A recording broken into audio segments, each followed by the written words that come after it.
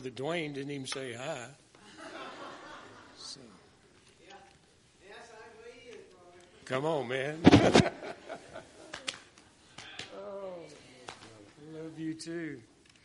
No, I wouldn't get offended anyway. But I appreciate that hug. I really do. I hope everybody can hear me. I'm still a little bit weak, but that's okay.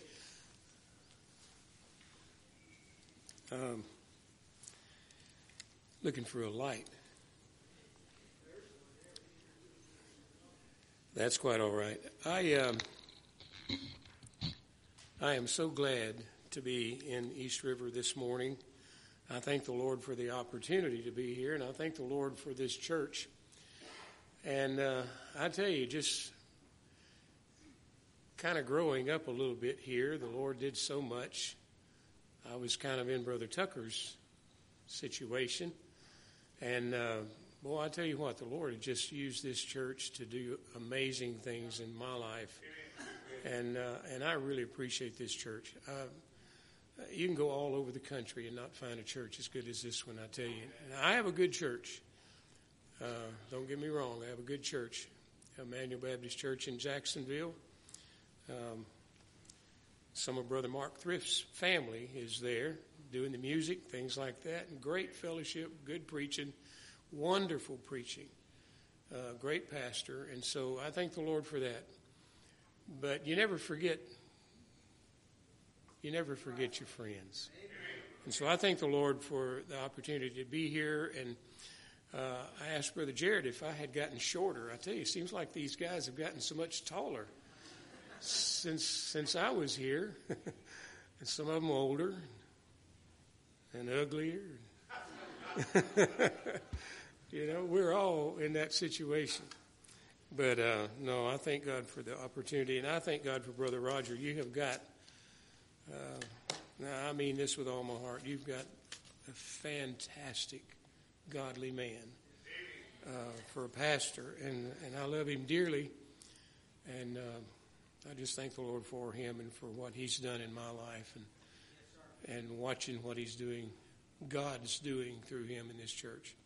I'm excited about what the Lord's going to have back here, all that's coming in the future. I told him the other day that God didn't want all that pressure on him with a bad heart. He had to get it right first. And so that's not the best way to get your heart right, but, you know, but the Lord's blessing, and I'm thankful for that. I want to take, what have I got, 30 minutes? I want to take 30 minutes and preach the book of John, at least half of it. And then to add on the end of that, I got a revival message. So we'll see. Hope you don't have anything cooking at home. No, you know, as I didn't know what to preach, and I wanted to be here for some of the revival, but that was kind of impossible. And we didn't listen to any on the phone or, you know, the internet or anything like that. And I think some of that was on purpose. I didn't want any preconceived thoughts in my mind about what God was doing here this week. I knew God was at work. And I knew that what was going on was needed. And I knew that what Brother Travis and the others that came, what they did was a tremendous blessing. I knew all that. And Lord willing, I'll look at some of it later online. But I wanted the Lord, and so I just asked him, give me something that you want me to give them and not something that's preconceived. I have had a real burden lately for lost people. And you'd think, well, that's not something you preach, you know, in a meeting of saved folks that's just had revival and things. And that's where the question comes in. I've been in the church all my life. my first memories of a little child was being in church. Switch about that long, all the kids in line and, not acting up, those kinds of things. And just old-fashioned preaching growing up, things like that. And through those years, I've seen, a lot of times people say, well, you're preaching to the choir, but I've known people in the choir that was lost as a goose. They had a good voice. And you never know who is not real. I was not for a while growing up. And growing up in a Christian home does not make you a Christian, that's for sure. Some of the worst people I knew grow up. I think Hitler grew up in a Christian home. He knew the Bible. But that being said, I want to go to the book of John, chapter 2. And all I want to do this morning is quickly take a look at why Jesus came. I couldn't think of any better thing as the Holy Spirit began to speak to me about this message was just the preeminence of Christ, just the glory of Christ, the magnitude of what he did and what he's continuing to do in the life of his people. And so as we look in this book, in chapter 2, what I basically want to do is look at what a man is in the sight of God.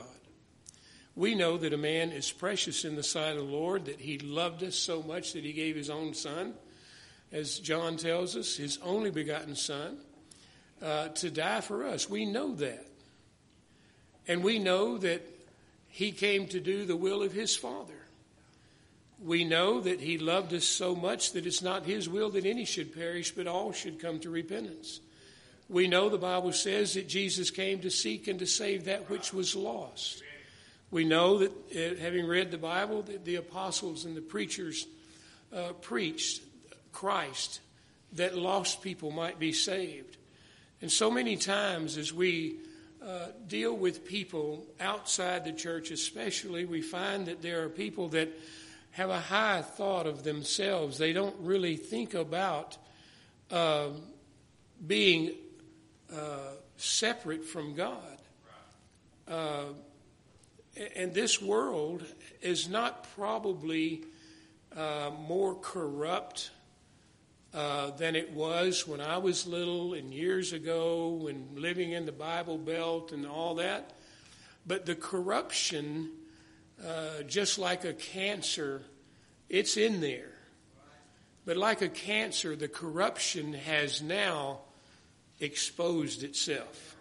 And this world, with all the technology and the phones and the internet and all the news media and everything else, corruption has just flooded the scene in these latter days. Things that people used to talk about maybe in secret and in the closet, things that were hidden. I remember as a 14-year-old boy, I spoke a word that I had heard. Somebody called me a name, and I asked my dad what it was, and he threatened to beat me if I ever said it again. And he didn't explain what it was, and I didn't even know until I got in the Army. It scared me to death. And so, things nowadays are so much different. And I see the corruption so much more evident. But in John, the divinity of Jesus Christ as God, he's all God, we know that, and he's all man. He is the Son of God, but he identified himself also as the Son of Man. And yet he identified with sinners, and from the beginning of his ministry all the way to his death and resurrection, and even after, he has been hated by religious people. And not just religious people, but unknowledgeable people. He has been hated. He's hated by the world. And we need to understand that that word does not mean that the world dislikes him or just don't want to choose him over somebody else. But they hate him.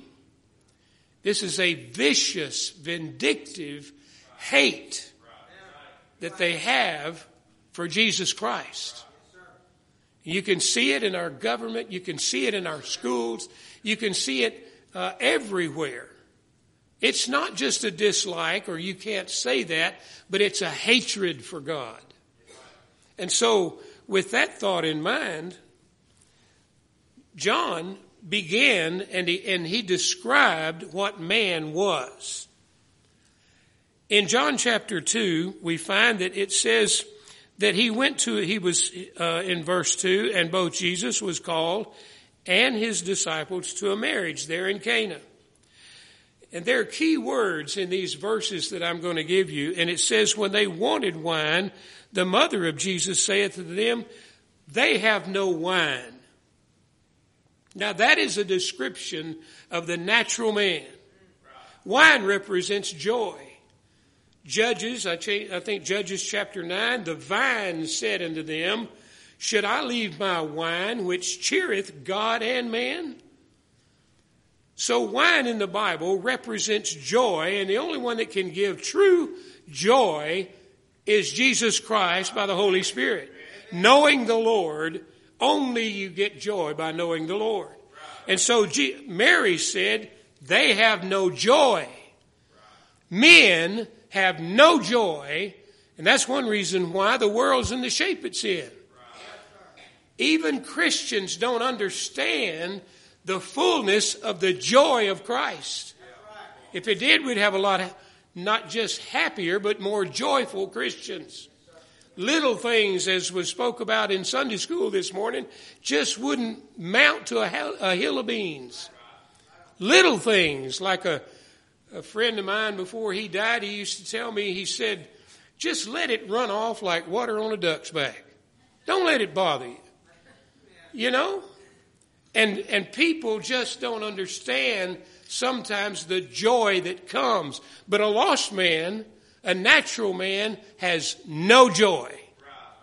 The happiness that they have is conditional on their circumstances. It can change from one minute to the next, but they have no enduring internal joy of the Lord. And the other thing that he builds here in these verses is over in chapter 4. If you'll look over in chapter 4. Another thing, John doesn't go into all the other miracles that the other three books, the other Gospels, talk about. The miracles that he talks about are these 7. 7 is a number of, perfection. But the 6 miracles that do not represent something about Christ, 6 represents man. But in John chapter 4, we find in verse 46, so Jesus came again unto Cana of Galilee, where he made the water wine. Isn't that something? Came back there. And there was a certain nobleman, listen to this, whose son was sick. The Bible tells us that those that are without Christ, we're sick in sin. There's a sickness unto death, and it's called sin.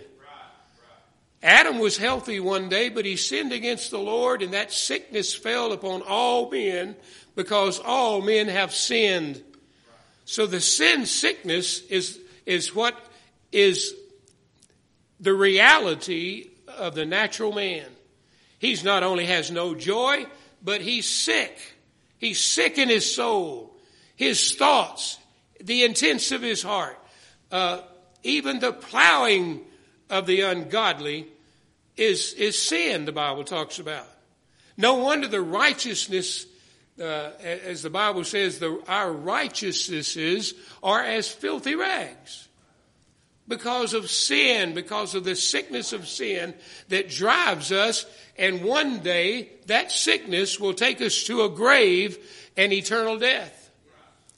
So not only is a man without joy, but he's sick. Another one is over there in chapter 5.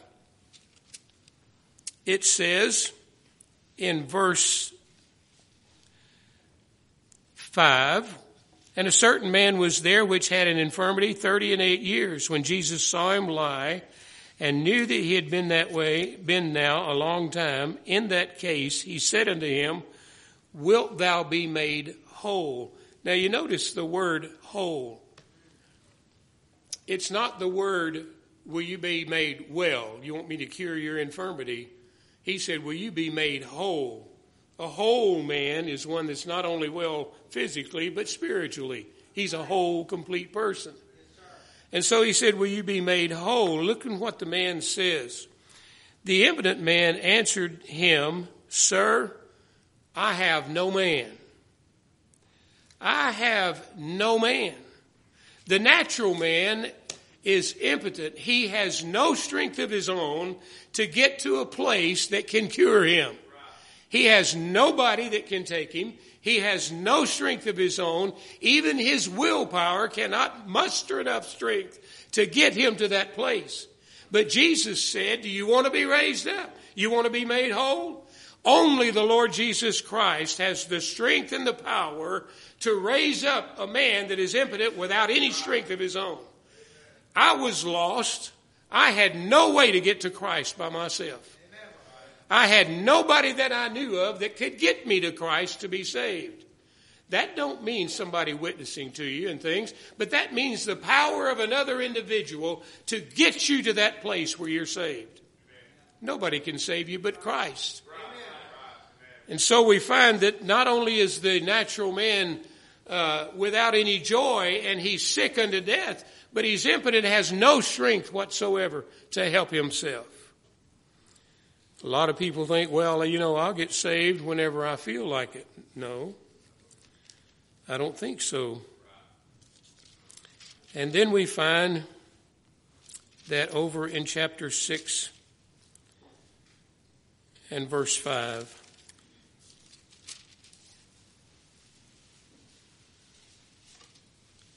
Chapter 6 and verse 5, it says, when Jesus then lifted up his eyes and saw a great company come unto him, he saith unto Philip, whence shall we buy bread that these may eat? And this he said to prove him, for he himself knew what he would do. Philip answered him, 200 pennyworth of bread is not sufficient for them, that every one of them may take a little. You see, we're in a place where we have no strength.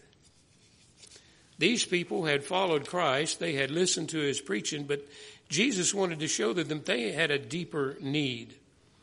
And that deeper need was that they need bread. They need strength. And his disciple says, even what we can muster and pay can't buy enough that they can even get a little. You realize you can't buy salvation? You can't buy what it takes to get you to salvation. You don't have anything to give you nourishment to help you get to salvation. You don't get any nourishment to help you get to salvation. It's like 1 minute you're lost, the next minute you're saved. There's no working towards it. There's no working for it. There's no building up strength to get there. There's no getting cured to get there. And there's no being happy enough to get there. Jesus showed them, these people, they were without strength. He's incapable of feeding himself. You can't even read the Bible as a lost man and feed yourself. It's all insufficient. We're destitute of strength and food. And then we find in chapter 6, verse 18, now Jesus had, in verse 17, it said, and entered into a ship and went over the sea toward Capernaum. And it was now dark, and Jesus was not come to them. And the sea arose by reason of a great wind that blew. So when they had rowed about 25 or 30 furlongs, they see Jesus walking on the sea. And drawing nigh unto the ship, they were afraid. But he said unto them, It is I, be not afraid. The other thing is, this miracle was the fact that he walked on water. And he walked on water because he wanted them to understand that they were in a dangerous place. Without him, there was no hope of them getting to the other side. This storm that they were in was going to drown them. And Jesus came to them. And a lost man, a natural man, is in a dangerous place. He's like being held over hell by a thread. And that thread could break any minute. Nobody knows the day or the hour that Christ is going to come. Nobody knows the day or the hour of their death. And they're hanging over hell. No strength to help themselves. I wouldn't have any joy when I found out I'm hanging over hell. They have no strength. They have no way to get out of that position. They're in a dangerous place. And unless Jesus comes, they're going to die and go into that hell. And Jesus wanted mankind, he wanted his disciples to see the aspects, you might say, of the natural man. They're going to be preaching and giving their life for Christ one day. And he wanted them to fully understand what it meant to see a lost man as a lost man. And when we really begin to see lost people as lost people, sick and without strength and unable to help themselves and in a dangerous place, then we might be more apt to tell them about the one that can save them. The Bible says, He that goeth forth weeping, bearing precious seed, shall doubtless come again rejoicing, bringing his sheaves with him. He's not talking about stalks of wheat. You don't weep over stalks of wheat. When we get to the place where we see mankind the way mankind is seen by God, and the Holy Spirit puts that thought on our heart and our mind, and we begin to weep over those that we know are lost and dying, then it'll make a difference in our life. They won't be just somebody we work with or lives down the street, some doctor.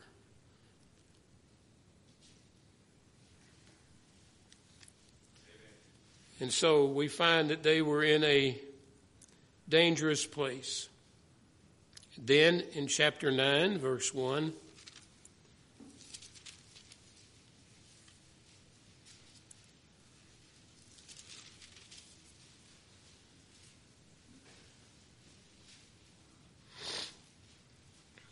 chapter 9, verse 1, And as Jesus passed by, he saw a man which was blind from his birth.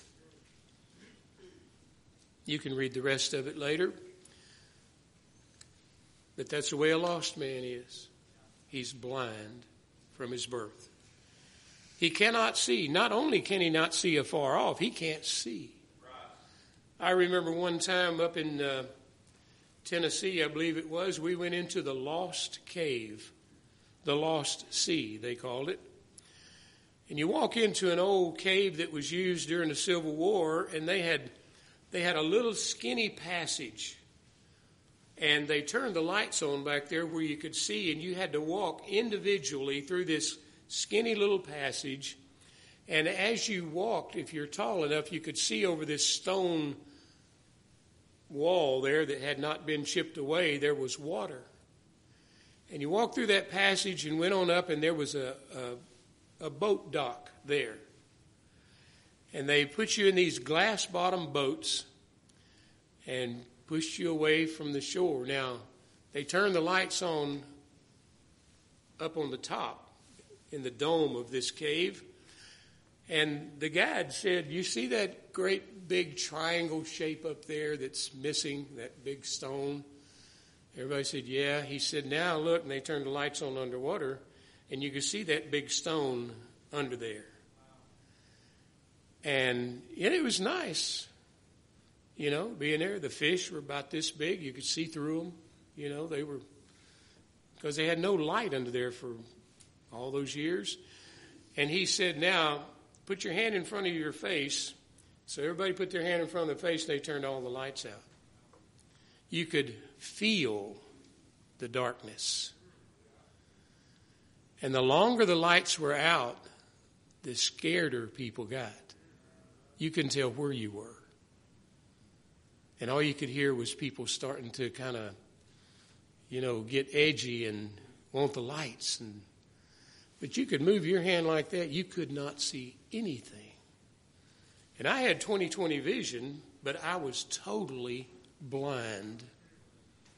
I remember one time I got hit in the head and did a flip, and a steel bar hit me across the head.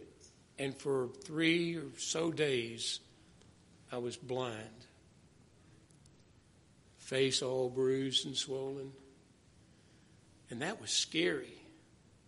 But a natural man, he may be able to see the beauty of the creation, but he's blind in his spirit and his soul. He's blind. He don't see Christ. He don't really see the real beauty of things. He don't understand. And that's what Jesus was talking about. He tells us here in the book of John that that's the way sinners are, blind. And then we find that in chapter 11, verse 1,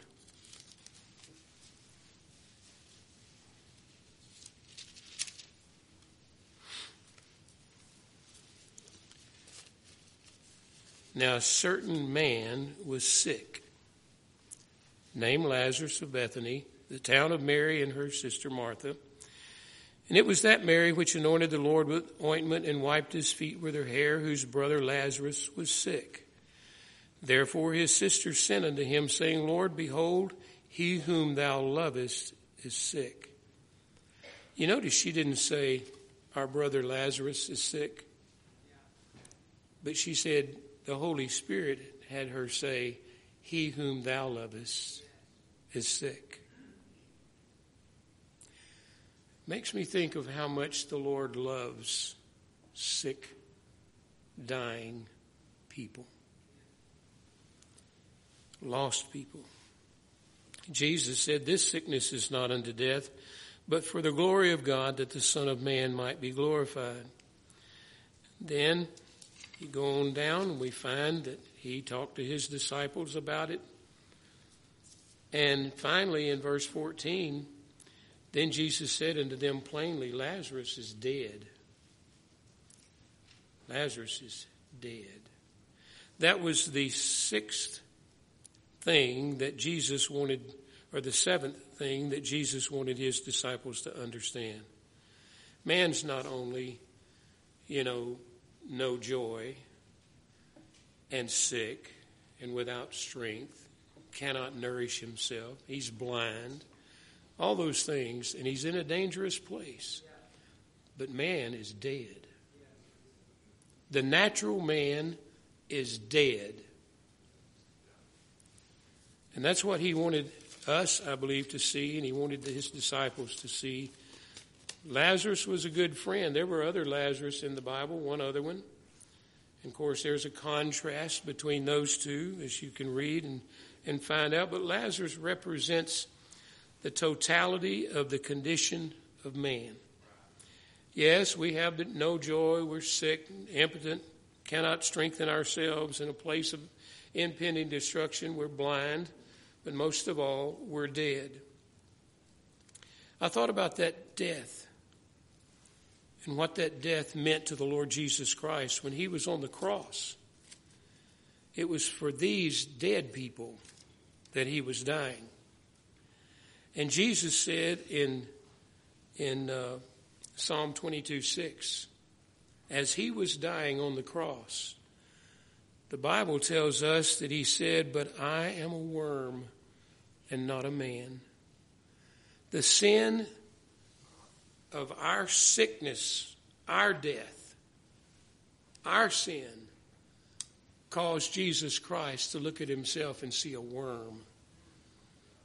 Can you imagine the beautiful, glorious Jesus, our Lord, seeing himself as a worm? Well, that's because of our sin. He became sin for us, that we might be made the righteousness of God through him. And so we find that he wanted them to see that. And he also wanted us to see something glorious. When he told them that they were going to go and they went to the grave, they went there and Mary and Martha met him and all those things happened. I was reading this the other day, and I'm not a very excitable kind of person, you know. A lot of people jump for joy when they get really excited, and I just kind of, I'm great, that kind of thing and stuff. But I read this, what Jesus did for this dead man, and I put myself in the place as I was reading this. I put myself, when I was lost, in that place. And when Jesus went to the grave, and he said these three words, Lazarus, come forth. I just burst out. Because that's what he did to me on a pew one day. That's what the Holy Spirit does to a man that's dead, that hears the gospel, that pays attention to the wooing and the pulling of the Holy Spirit, that can see himself as God sees him. And the Holy Spirit, during that preaching and during that service, he calls their name and he says, come forth. It's your turn. Now is the day of salvation. Now is the accepted hour. Come forth.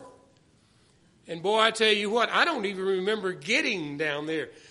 I wondered sometimes how did Lazarus get out of there? They rolled the stone away, but he's all wrapped up. How did he get down there? I feel like sometimes I got down there the same way. I must have floated because I don't remember walking the aisle. I just remember being on my face before God and begging him to save me. And then thanking him for doing so. And Lazarus, he came forth. He came forth. And then after that, Lazarus was revived. Lazarus was revived. Not only was Lazarus revived, but Mary and Martha were revived. The joy that they had in knowing Christ was still there, but they were grieving over the loss of their brother. When they saw him come back to them, they were revived in their spirit. They were revived in their hearts. And the first thing they did was want to go somewhere and eat. I tell you what, Christians know how to celebrate revival. Yeah, there had been others raised from the dead. The Bible talks about the son of Nain. In Nain, the son of the widow, he was being carried to the graveyard. He was dead, but he never got buried. He met Jesus on the way. He never got buried. We think of the Jairus' daughter. She had just died. They came and told Jairus, don't worry about it now, she's dead. And Jesus went in, put them all away, and there she was. First thing she did was eat. Give her something to strengthen her. But Lazarus was dead. Not only was he dead, but he had been dead 4 days, and his body had already started corrupting. His own sister said, he stinks. I mean, he stinks. That don't matter to Jesus. We all stunk. Every one of us. And if you're lost today, you stink. You're rotting in your sin.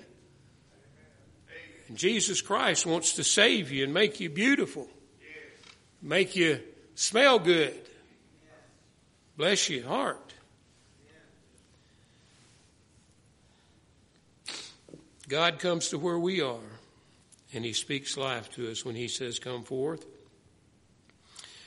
When we hear the gospel, the Holy Spirit says that to us, and we can see in this story 3 types of revival, and I'll be through. First of all, in Psalm 85:6, he says, wilt thou not revive us again? And that means to recover or repair or restore or invigorate our life.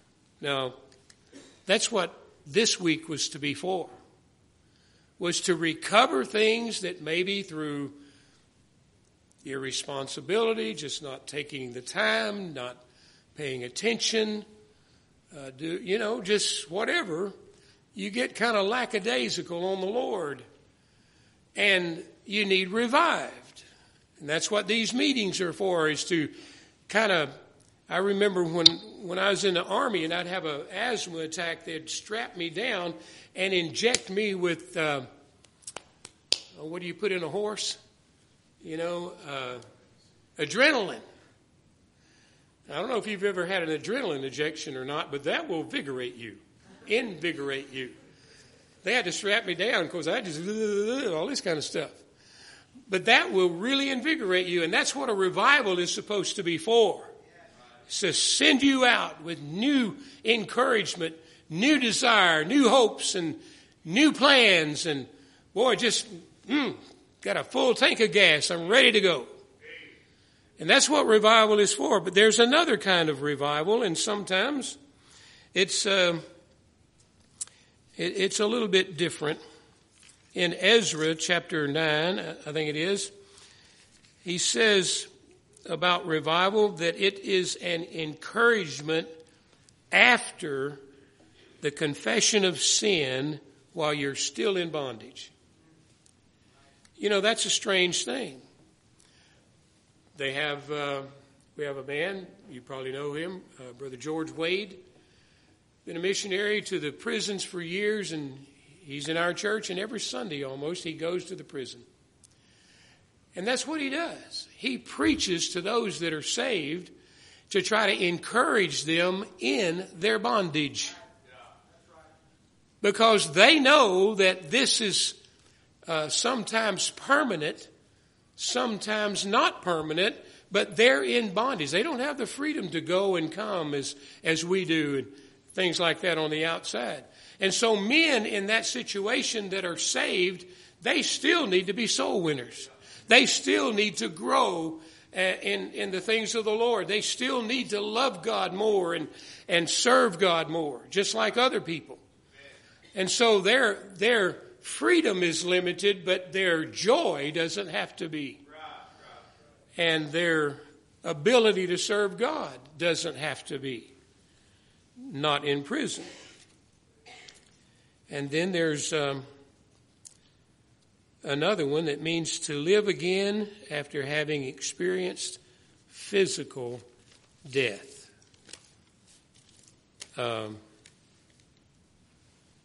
There are people in the Bible. One man in a battle was thrown into a sepulcher where Elisha's bones were, and he came back alive.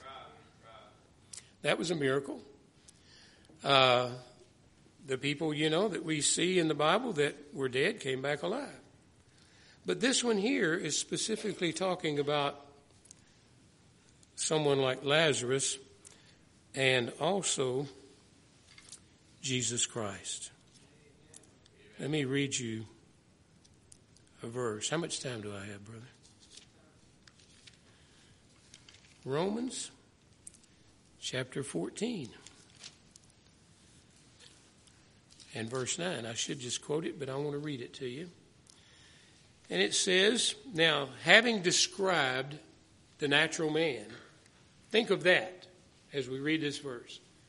Think of the natural man, the dead man, the corrupt man, the sick man, the blind man. And it says, for this cause, or for to this end, Christ both died and rose and revived, that he might be Lord both of the dead and the living.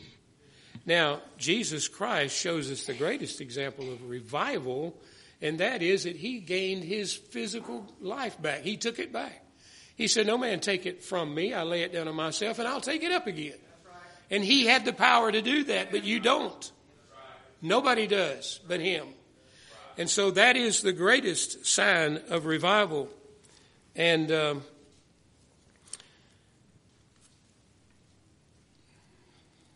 there's some verses in 1 Peter. The Bible tells us to beware.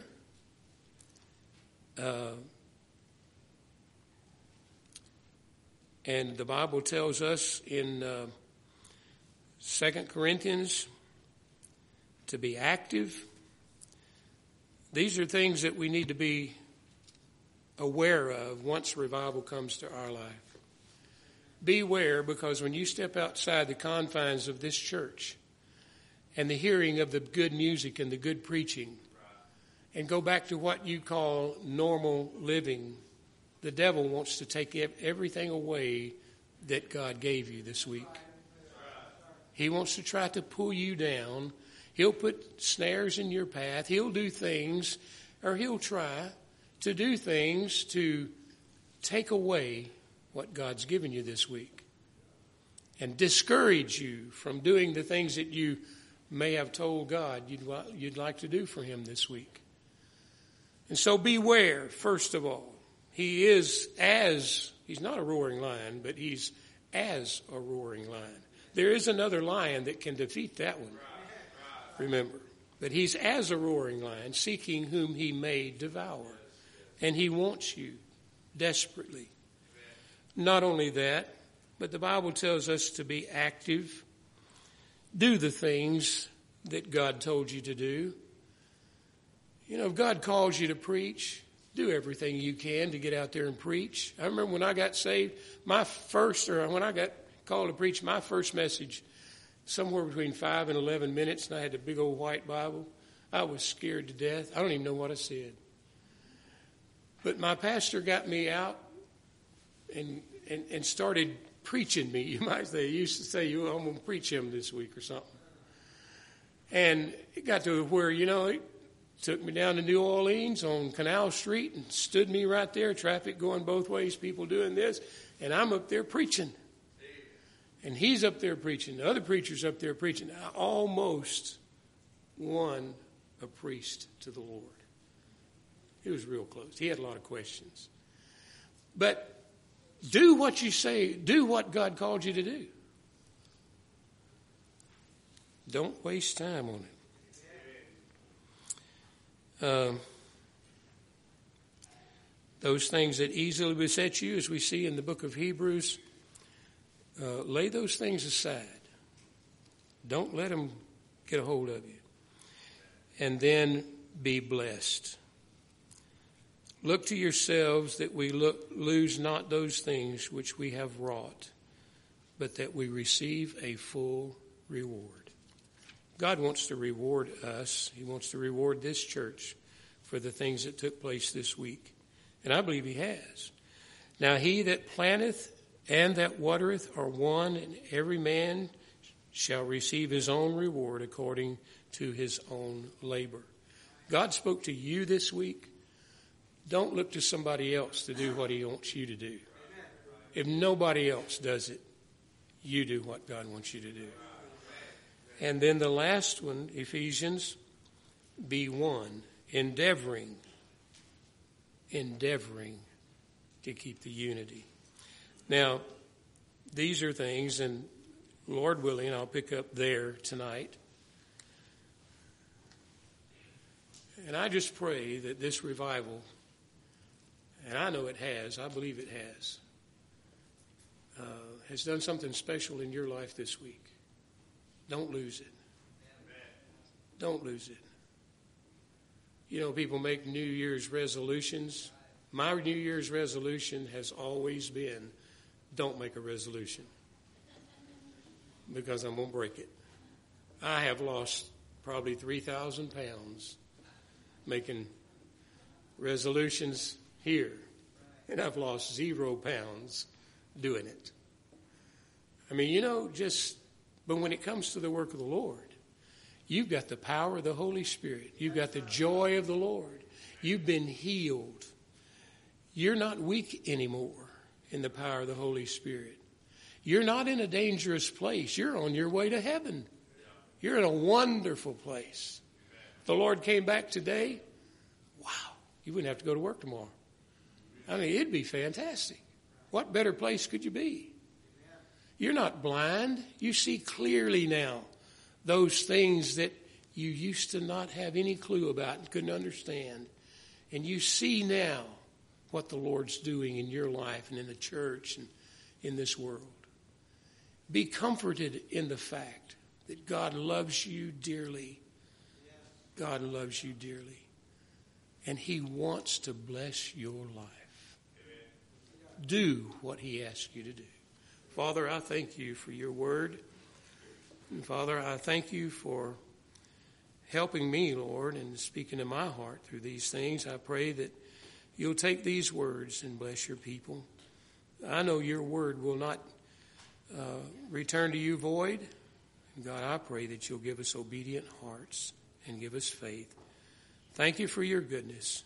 We ask in Jesus' name. Let's all stand.